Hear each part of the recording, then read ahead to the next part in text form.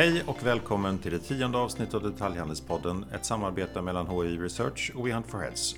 Och idag är det inte Jonas Svanberg som är här, han är tyvärr hemma och är sjuk, utan istället så har jag sällskap av Jonas kollega.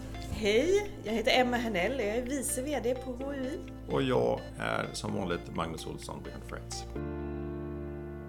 Och idag så kommer vi att träffa Niklas Eriksson som är vd på Elgiganten. Men Emma, vi kommer också ha en riktig konjunkturspaning i nästa podd. Men oaktat det, kan du säga någonting om din känsla för läget i handeln just nu? Ja, men det känns ju som att nu är hösten här med lite kallare luft och vi hade en riktigt regnig helg, löningshelg. Vilket gjorde att det var gott om folk ute i butiker och på gator. Så att nu känns det ju som att detaljhandeln rullar igång igen efter den här tveksamma perioden. Vi fick siffror förra veckan också från heminredningshandeln, Järn och Bygg, som gick väldigt bra. Haft väldigt fin utveckling, men som såklart är oroliga för hur fortsättningen blir när konjunkturen går åt ett annat håll. Exakt, men konjunkturen har inte påverkats av en lönehelg. Nej, den har ju inte det. Nej. Och vi får ju fortfarande också nyheter om att olika kedjor stänger butiker. Vad tror du om hösten? Vad är vad du får gissa? Ja, men det är ju en så tudelad detaljhandelsbransch just nu. Några går väldigt bra och har fått en riktig skjuts av corona och kommer säkert fortsätta gå bra. Andra går lite sämre. Vi har ju också det här stora skiftet mot e-handel som har tagit ett riktigt stort kliv här under coronaepidemin. Och det är ju inte alla kedjor som är lyckliga över det, eftersom lönsamheten ofta är lite sämre då i e-handelsdelen. Så det blir spännande att se hur det kommer att utvecklas. Ju mer digital man blir, desto lägre marginaler får man. Ja, och det är ju för att konsumenten har möjlighet att jämföra priser och kanske kan göra rationellare val. Så för marknaden i stort så får man får inte glömma att det är goda nyheter för helheten så att säga. Men det är klart att det är tufft för enskilda. Men konsumenten är som vanligt vinnare. Ja, det har ju varit så sista tiden. Ja.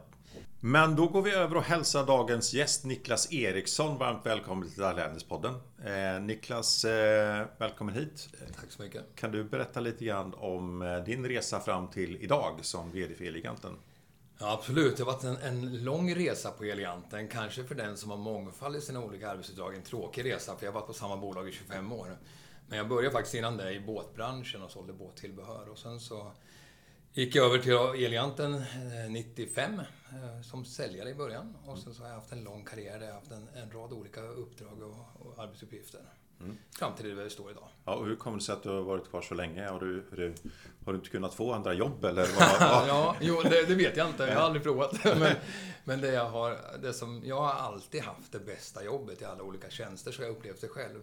Så har frågan kommit ifrån företaget om jag kan tänka mig att gå över till och titta på några nya uppgifter. Och tillsammans med företaget så har jag tyckt det var kul att testa nya saker, samtidigt som jag har fått ett otroligt förtroende från företaget. Det ligger lite grann i Elgigantens kultur också, att tro på att 60% av alla ledare vi har idag kommer internt ifrån, och vi satsar mycket på att utbilda vår personal. Så vi har en 8-stegs utbildning från att man är nyanställd till att man är seniorledare. Och det är klart att det ger ju ett visst självförtroende till oss som får utbilda oss och gå vidare, och så samtidigt vet om att företaget tror på en god känsla. Kul! Grattis till det och till din resa. Grattis också till ett resultat som det har skrivits lite grann om de senaste dagarna här. Och som inte heller var påverkat av covid-19 i någon större utsträckning. Ni pratar om tillväxt i alla kanaler. Kan du berätta lite om det? Ja, men vi har ju ett brutet räkenskapsår, så att vi avslutade den sista april varje år och startar nytt den 1 maj.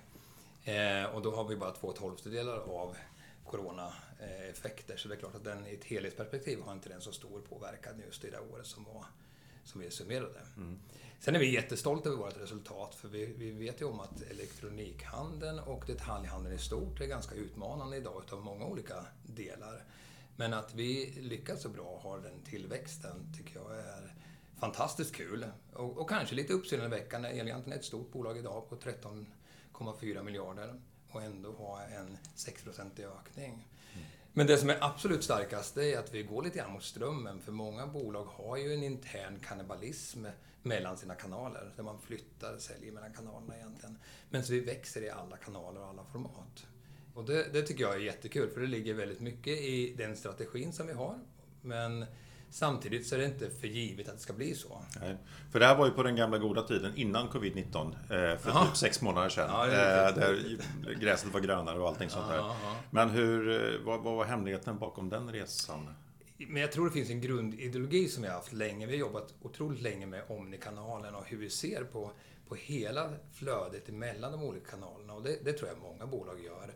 Men för oss är det helt avgörande att vi är egentligen sömlösa emellan våra kanaler. Det är upp till konsumenten att bestämma vart man vill vara. Men vi tror också på att verkligen förädla styrkan i varje kanal så du kan kombinera det på dina egna sätt. Mm. Många gånger så vill du ha ett snabbt, enkelt köp. Du ska kunna sitta hemma och få produkten levererad. Handla online säger vi, men det finns ganska många gånger där du behöver hjälp med att välja rätt produkt och att få produkten att fungera i ditt hem. Och då tror jag att man behöver kunna kombinera den här snabba köpet med att få specialisthjälp som man använder sin produkt. Det vi vet är att man använder ungefär 40% av kunskapen i en produkt idag. Men man betalar ju faktiskt för 100% av kunskapen när man köper den. Så att det finns ju en brygga däremellan någonstans. Och det ser vi som vår uppgift lite grann också. Hur kan vi se till att du använder mera utav din produkt som du betalar för? Hur gör ni det då? Ja, det gör vi med att kontinuerligt utbilda både våra kunder i de digitala kanalerna och i de analoga kanalerna. Men sen också fylla på med våra specialister som är väldigt uppdaterade i alla de här olika behoven. Och i tillägg så har vi också utökat sortimentet så att vi har ett bredare sortimentutbud idag än vad vi hade för 5 år sedan. Och det är lite tvärt emot vad många i marknaden har gått med. Man koncentrerar sina sortiment och det är nog mer gjort efter en intern strategi. Men så vi säger att det är kunden som bestämmer allt på vår agenda. Vi ser att olikheterna och behovens olikheter blir allt större. Och det handlar om allt från design till funktion egentligen. Och därför har vi valt att bredda det. Spännande. Vi kommer vidare diskutera det här med olika kanaler senare. Men om vi går in på pandemin och de effekterna hos er. Ni tillhör ju ändå en av vinnarbranscherna tillsammans med allt som har med hem att göra. Kan du berätta lite grann vad som hände när stora delar av Sverige i alla fall stängde ner där? Ja, men det tror jag. Och det blev nog lite panik, lite chock. För så blev det också vecka 8 där när vi hade sportloven vecka 8-9 och vi hade en hel del av våran personal som faktiskt var och åkte skidor i Alpen och så vidare som då hamnade i hemmakarantän direkt och de fick ett besked från mig via mail eller sms om att när du kommer hem så måste du stanna hemma. Och det är klart att då var det sådär en period, ett par veckor där det var lite vakuum. Vi visste inte hur vi skulle agera. Men sen så var vi ganska så snabba att både agera internt hur vi skulle hantera det här för att vår personal skulle känna sig trygg. Vi jobbar ju med butiker så att vi står ju ofta träffar väldigt mycket kunder och då kräver det att vi tar hand om våra anställda på ett bra och tryggt sätt. Men också att vi var snabba ut med att hitta lösningar och försöka skapa en trygg miljö för våra kunder så att man kunde fortsätta handla. Vi har hela tiden haft egentligen 2 bitar som huvudfilosofi här i. Det ena är tryggheten, det preventiva agerandet. Det andra är att hålla verksamheten igång. Att göra allt vad vi kan för att faktiskt hålla arbetstillfällena. För det är det handlar om vi inte får det här maskineriet att snurra. Hur har försäljningen gått om du tittar på olika kategorier? Vi fick ju att många skulle jobba hemma. De som kunde. Hur har det påverkat? Man kan nästan tycka lite komiskt när man tittar på våra siffror och så ser man de här olika perioderna som har hänt. Just som du säger då, först kom hemmakontoret, då exploderade datorförsäljningen, den dubblades på 2 veckors tid där, och sen så kom det ganska snabbt igång med skärmar som man var tvungen att uppgradera och sen så nästa steg var tangentbord och då såg man att nu har folk börjat jobba hemifrån. Sen kom den stora smällen när man insåg att barnen ska vara hemma också. Det är inte bara jag själv som ska vara hemma utan då var man tvungen att ha noise cancelling-lurar och man försökte stänga in sig i sitt digitala liv där i. Så det var den ena biten med hemmakontor och sen har vi sett lite olika faser. För sen kom i nästa period där man insåg att jag ska inte gå till jobbet den här veckan så då behöver jag inte raka mig längre. Så skäggtrimrar och sånt, det gick inte alls så bra. Det gick ganska dåligt faktiskt. Samma sak med stryken. De sjönk också. Men å andra sidan så helt plötsligt skulle vi inte gå på restaurang heller. Så då har matberedandet 3-dubblades. Vi såg att fritöser och hårklippare, vi skulle inte gå till frisören. Så då sköt jag i höjden istället. Så det var en del sådana här trender. Och sen på den närmare tiden här nu så har vi haft en hemester och vi har inte spenderat lika mycket på utlandsresor. Då har vi sett att ganska kraftig uppgradering av hela bredden i hemmet egentligen. Nu lägger vi mera tid, se till att vi förädlar hemmets hjärta, köket och att vi kan umgås och att vi uppgraderar det. Men också att vi får en underhållning med skärmar och tv-apparater och allt där omkring då för att kunna trivas ännu bättre i den här miljön hemma som är fin men som kan bli lite uttjatad när man får sitta där länge tid.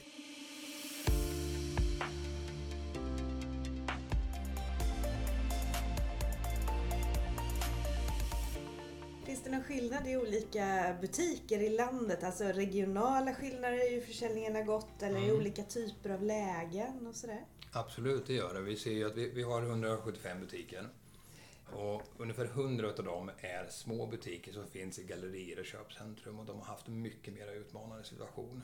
Och det tror jag handlar lite grann om att vi har heller inte kunnat varit så tydliga där i kanske att göra den här preventiva agerandet, att se till att det är tryggt, för vi är en liten del i det. Men de stora butikerna istället som ligger lite grann utanför stadskärnan som har en egen ingång, där har det också varit tydligare för oss att göra avtryck på vårt agerande. Hur ser det ut på stora och mindre orter? Finns det någon skillnad där? Ja, det gör det ju faktiskt. De mindre orterna har varit mindre påverkade redan i början. Och så kan vi se att det har blivit någon form av normaliserat läge i de större orterna. Så de har ju haft ett bättre tempo efter en tid. Och mest drabbat har nog kanske citylägen i storstäderna varit. De bär ju också väldigt mycket av den här arbetskraften som faktiskt åker in till stadskärnan och jobbar. Och den har ju inte blivit lika frekvent. Och så.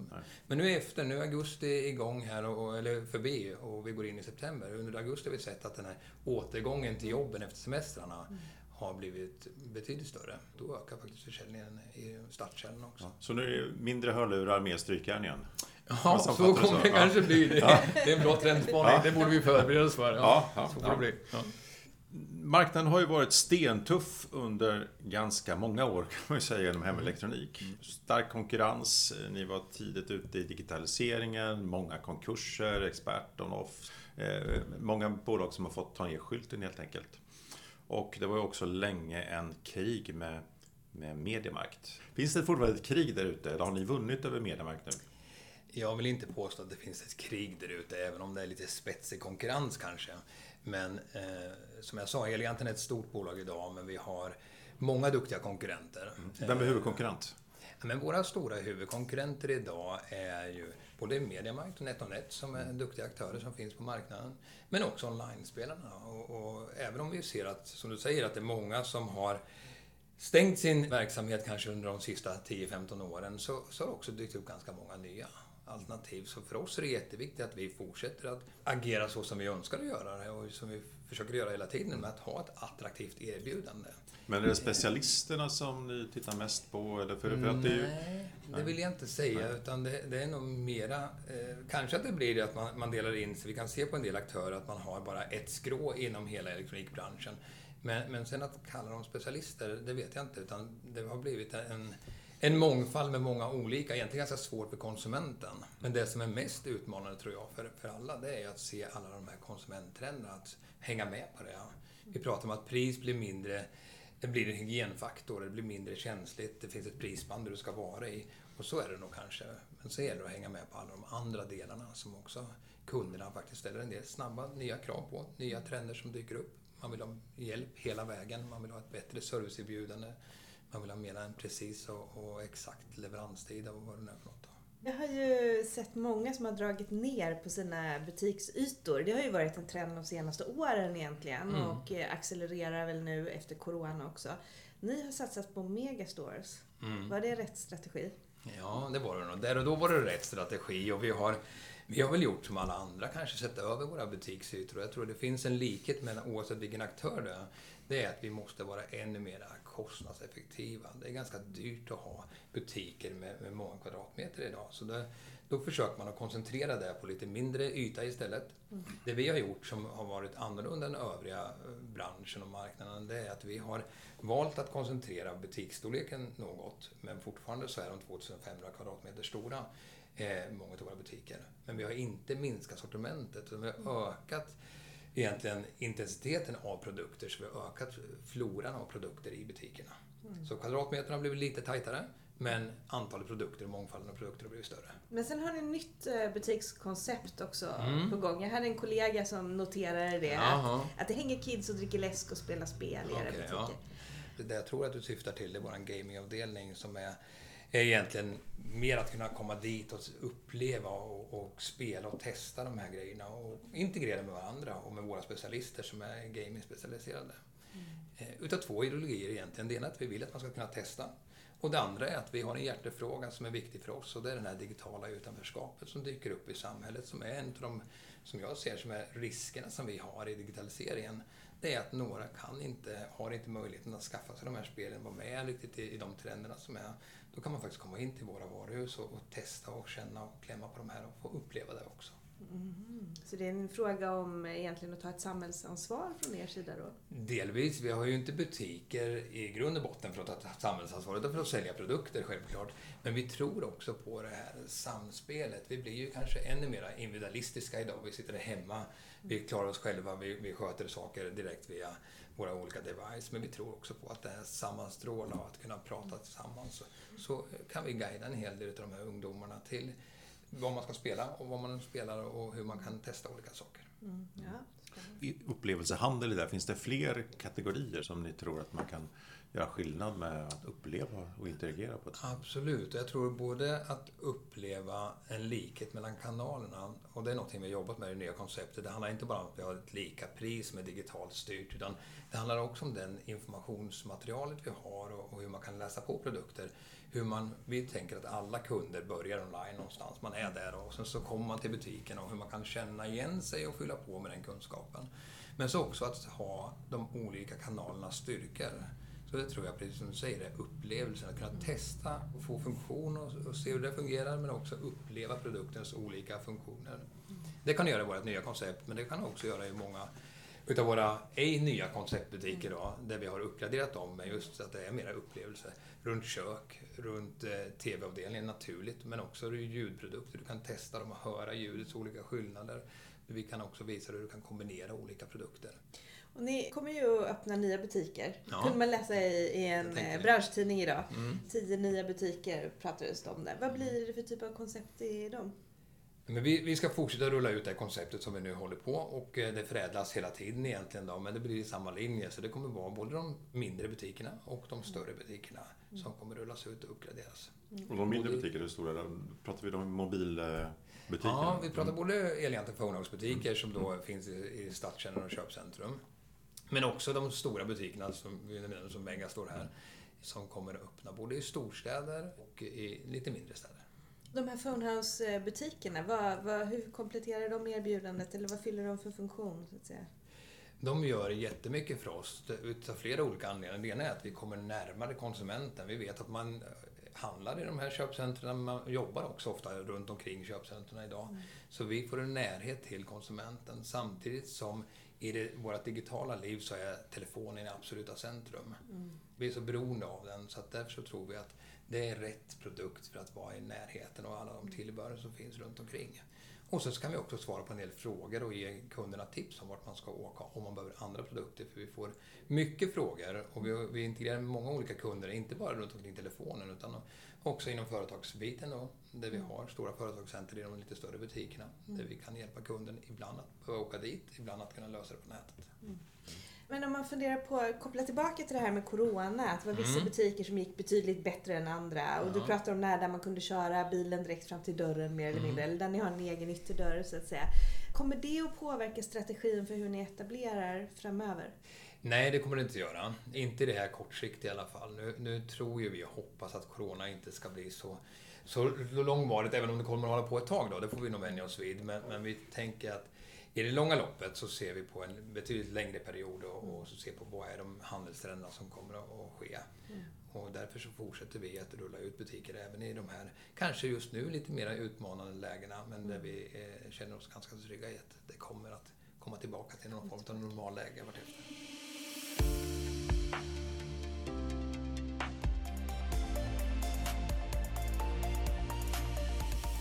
Hemelektronik har ju påpekats vara en av de branscher som påverkas mest av Amazon. Och nu har vi fått det bekräftat att Amazon etablerar här det måste ju vara nu de närmaste veckorna. Ja, veckor, max en månad. Ja. Vad tror du om det? Vad säger du? Sover du om natten? Ja, men det gör jag. Jag sover ganska gott om natten faktiskt. Det var en företagsledare som fick den frågan i typ ett sånt här läge. Han sa att jag sover som ett barn. Jag vaknar varje timme och gråter. Ja, det får stå för honom eller henne då, men det så gör inte jag.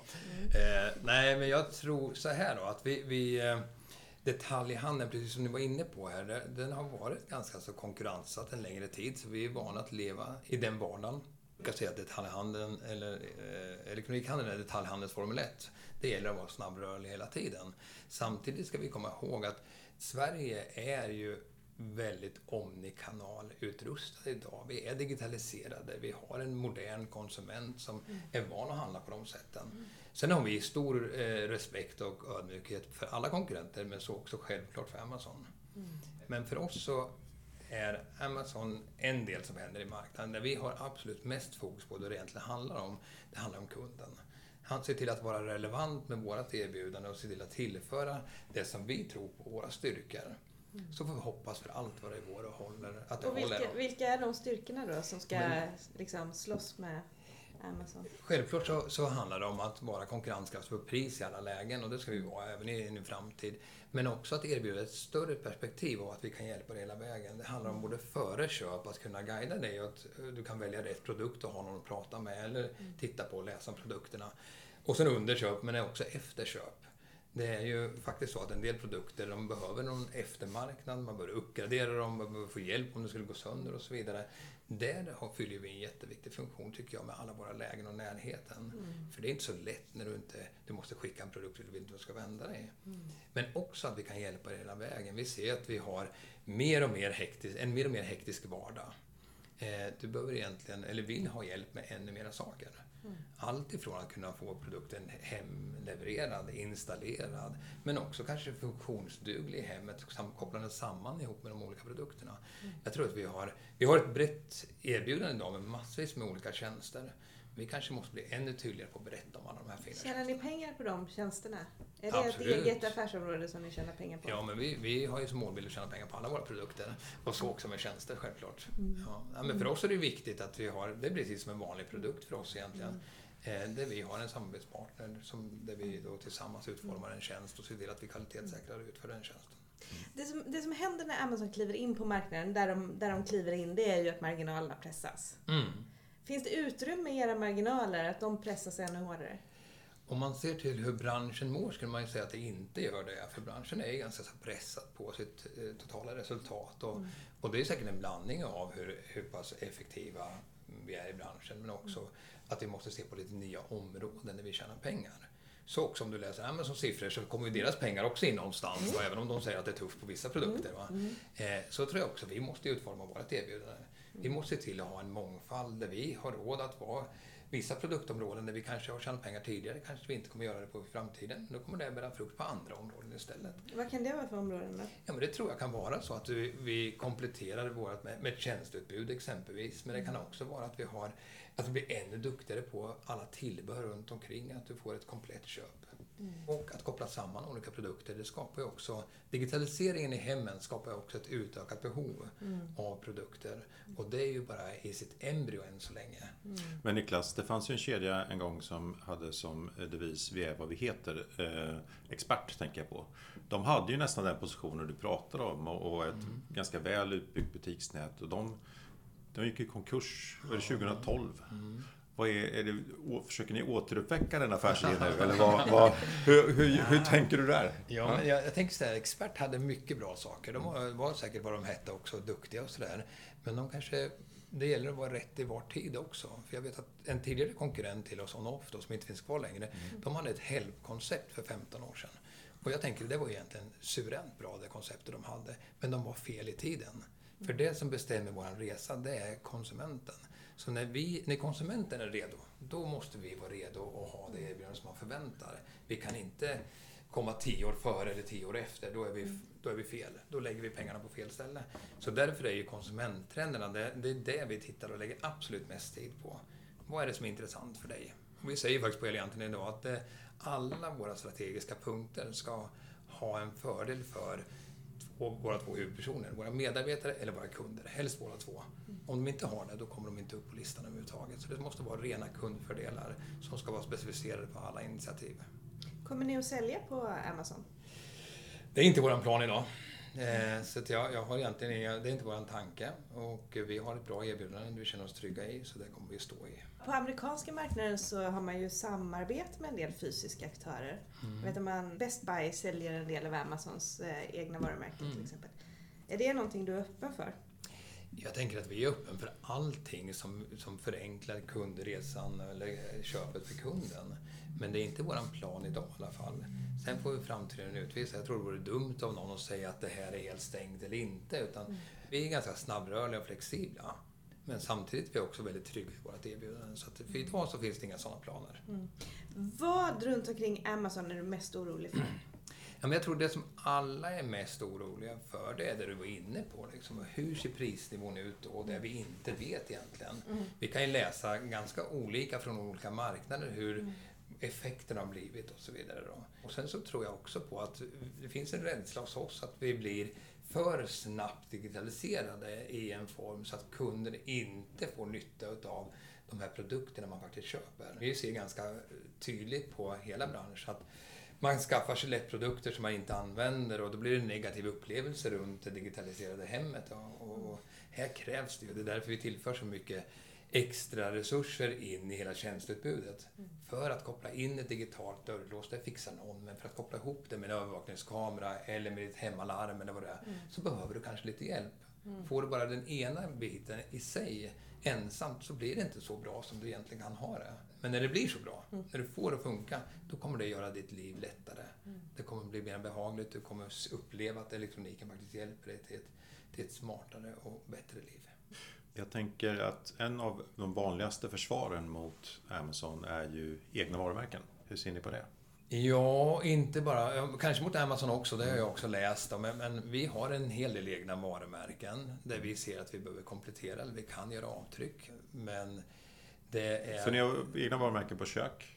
Ja, stämmer. Ja, vilka fler kategorier har ni? Ja, vi har egna varumärken på tillbehör, vi har egna varumärken på en del ljudprodukter, vi har på hörlurar, vi har en rad med olika varumärken som vi kompletterar. Gamingområdet dyker upp en hel del nya varumärken som vi själva utformar tillsammans med leverantörer runt om i världen. Den strategin kvarstår så som vi har den. Den ska vara till för att komplettera vårt sortiment där vi tycker att vi kan tillföra någonting som möter kundens behov på ett bättre sätt. Sen om den ska utökas eller inte, just nu så har vi en långsiktig strategi som vi står i. Där det är ett komplement till de samarbetspartnerna som vi har. Och gränserna för vad man kan utvidga sortimentet. För ni började med hemelektronik, sen plötsligt stod det lite köksstommar där. Hur långt kan man dra för att fortfarande, för du säger att ni ska vara breda. Ja, men någonstans finns det ju gränser även på 2500 kvadrat. Ja, men det gör det. Ja. Det gör det. Men sen så tror jag också så här att det blir, i den här digitaliserade världen så blir det, så ska man använda styrkorna i olika kanaler. Det innebär att vi gick för 4 år sedan, så hade vi 7500 produkter.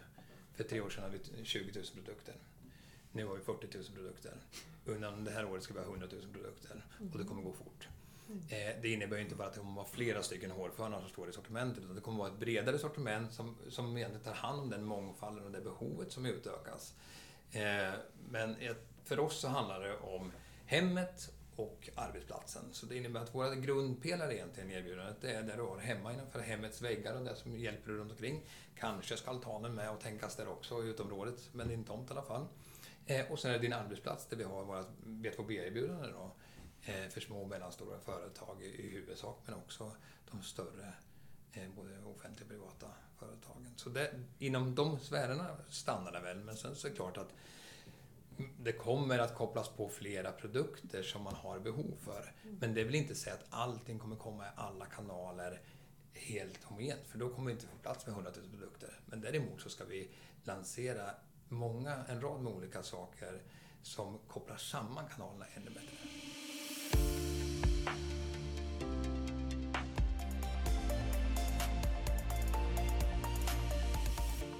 En fråga som vi också måste prata om inför stundande höst här, som liksom accentuerar det här med lågpris. För branschen bygger på lågpris väldigt mycket från början. Och sen så Har ni och ett antal andra aktörer också byggt upp förväntan inför olika köphögtider? Jag tänker på Black Friday till exempel.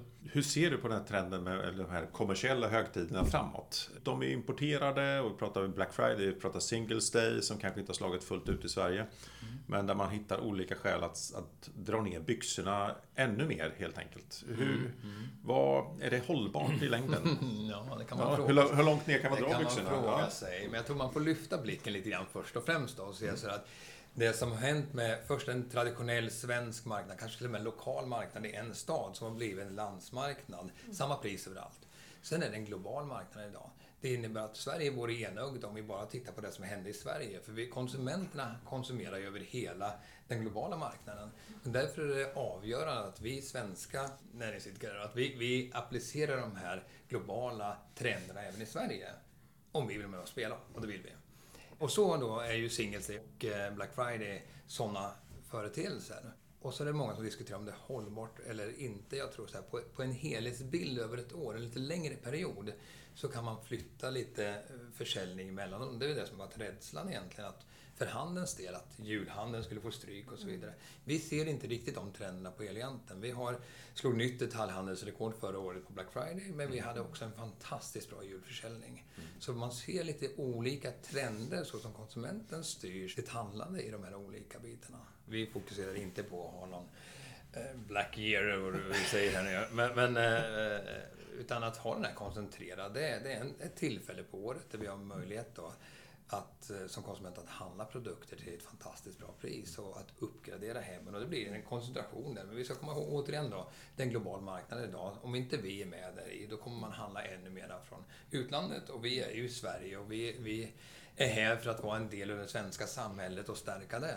Så därför så kommer vi alltid fokusera på att vara relevanta i var tid. Men Black Friday fyller flera funktioner. Det handlar också om att de här koncentrerade handelsperioderna, det gör att vi sänker priset på några produkter. Det möjliggör ju att andra som inte hade råd att köpa den produkten faktiskt har råd att köpa också. Så när man pratar om hållbarhet måste man också bredda hela den här över en stor period av året. Det kan man ju titta på, eller på handelssiffrorna för ett år, så påverkar inte det så mycket. Den följer ganska så traditionellt likadant när det fanns eller när det inte fanns eller när det fanns Black Friday. Så på helårsmässigt så ökar ju inte det här något lavinartat. Däremot så koncentrerar sig perioderna. Men jag tror att då måste vi se hållbarheten också till en segregering i samhället. Om det möjliggör att flera har råd att köpa en gamingdator till sina barn eller att skaffa sig en smarttelefon som man inte har råd till det. Det är också en hållbarhet i en digitaliserad värld. Men borde ni inte ha då Black Year istället? Det skulle ju vara ännu hållbarare. Ja, alla får möjlighet att få allt. Ja, men jobbar hela tiden efter att ha de här priserna. Men sen så är det, i och med att det är en global marknad, så tillsammans med våra leverantörer så är man ju beredd på att faktiskt se på efter en större volym och gå ner i marginaler här över en period. Och det klarar man inte på ett helt år, men det klarar man koncentrerat på en period. MAHI brukar ju följa utvecklingen av Black Friday och det har väl ökat år för år, visst är det så? Det har det gjort, absolut. Och det är klart att det här att gå från en dag till en helg till en vecka, det är klart att det har bidragit till ett växande intresse för det.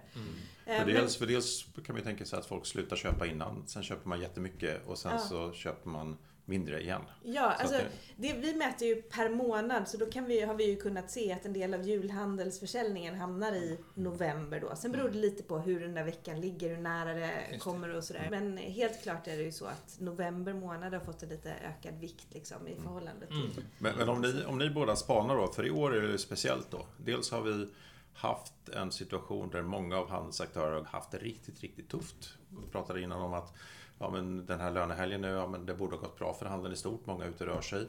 Ni har gått bra stora delar av året, eller hela året, Niklas. Men nu kommer dessutom Amazon in i ekvationen. Vad tror ni om Black Friday i år? Vi får erbjuda på strykjärn, Niklas. Men bortsett från det... Vet du, jag tror också det här skapar någon fokus till de olika branscherna. Om det blir ökad konkurrens och vi pratar om det här. För elektronik har alltid varit en het sak på önskelistan under granen. Så också under hela hösten när det börjar bli mörkt ute, vi uppgraderar våra hem och så vidare. Så kommer det nya konkurrenter in. Jag förväntar att vi kommer få en ännu större fokus på branschen och på digitala produkter. Så jag tror att det kommer bli en fantastisk höst med mycket spännande saker. Så också Black Friday.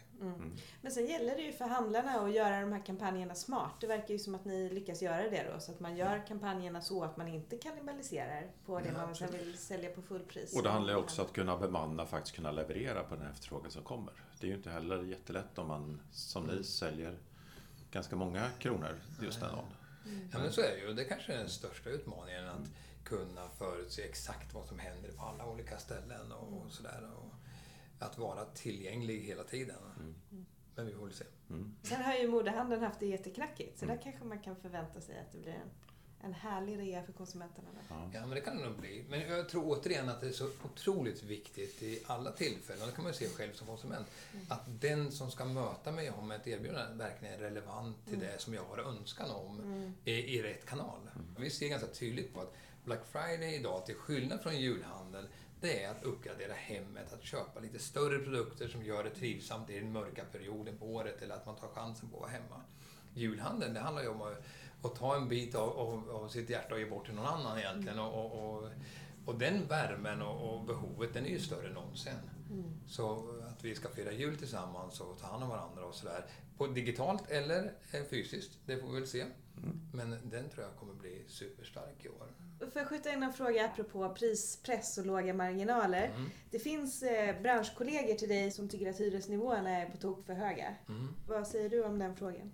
Ja, men det är ju en liten sån här het fråga just nu i hela handeln. Och jag förstår att den dyker upp och vi håller ju med. Vi tycker också att det är utmanande, och det kan vi ju se framförallt på hur handeln utvecklas i förhållande till hyrorna. Det har ju varit den enda delen som har hela tiden stegrar sig oavsett vad som händer. Och det är inte hållbart i ett längre perspektiv, utan här måste vi, precis som vi har på andra områden, måste vi komma dit med våra fastighetsägare också, med att ha ett samspel tillsammans. Där vi alla måste bidra och ha en lika målbild. För att bara en mår bra i ett samspel, det blir inte bra i långa loppet. Så här har vi ett jobb att göra, framförallt att börja prata med varandra och se till att sätta en lika bild. Men jag kan hålla med om att det är en av de utmanande delarna. Vi måste få en hållbarare ekonomisk situation för att kunna vara på alla olika ställen. En del pratar ju om kortare hyresperioder och sådär.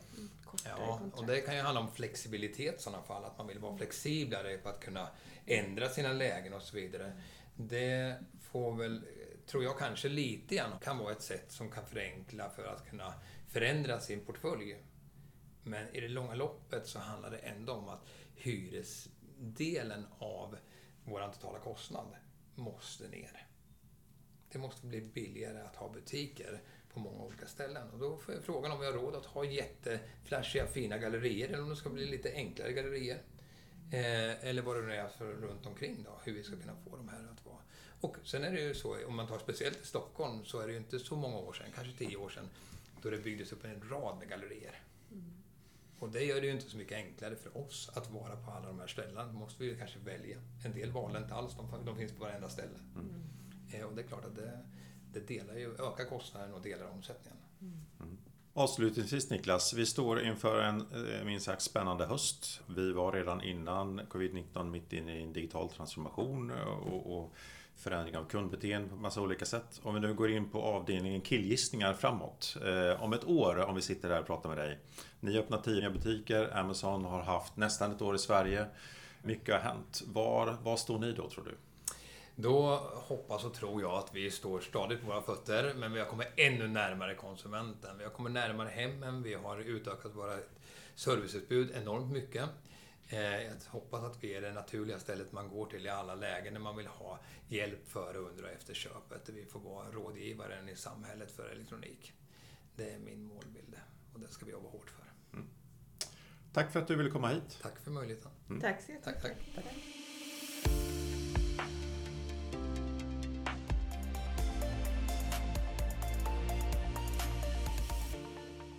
Då tackar vi alla lyssnare för att ni var med oss ännu ett avsnitt av Detaljhandelspodden. Och nästa gång så kommer Ola Nevander från HUI att vara med och prata om era konjunkturspaningar hemma. Vad brukar de innehålla? Ja, men det viktigaste i dem är ju prognoserna för detaljhandelsutvecklingen framåt här nu. Och då tittar vi ju på hur konjunkturen i Sverige och i omvärlden påverkar detaljhandeln och vad vi kan förvänta oss av resten av året egentligen. Spännande, en viktig rapport för många. Många sitter ju också med budget för 2021. Och det är många viktiga beslut som ska fattas i närtid. Absolut. Än en gång tack och hoppas att ni är med oss även nästa gång. Tack så jättemycket. Hej!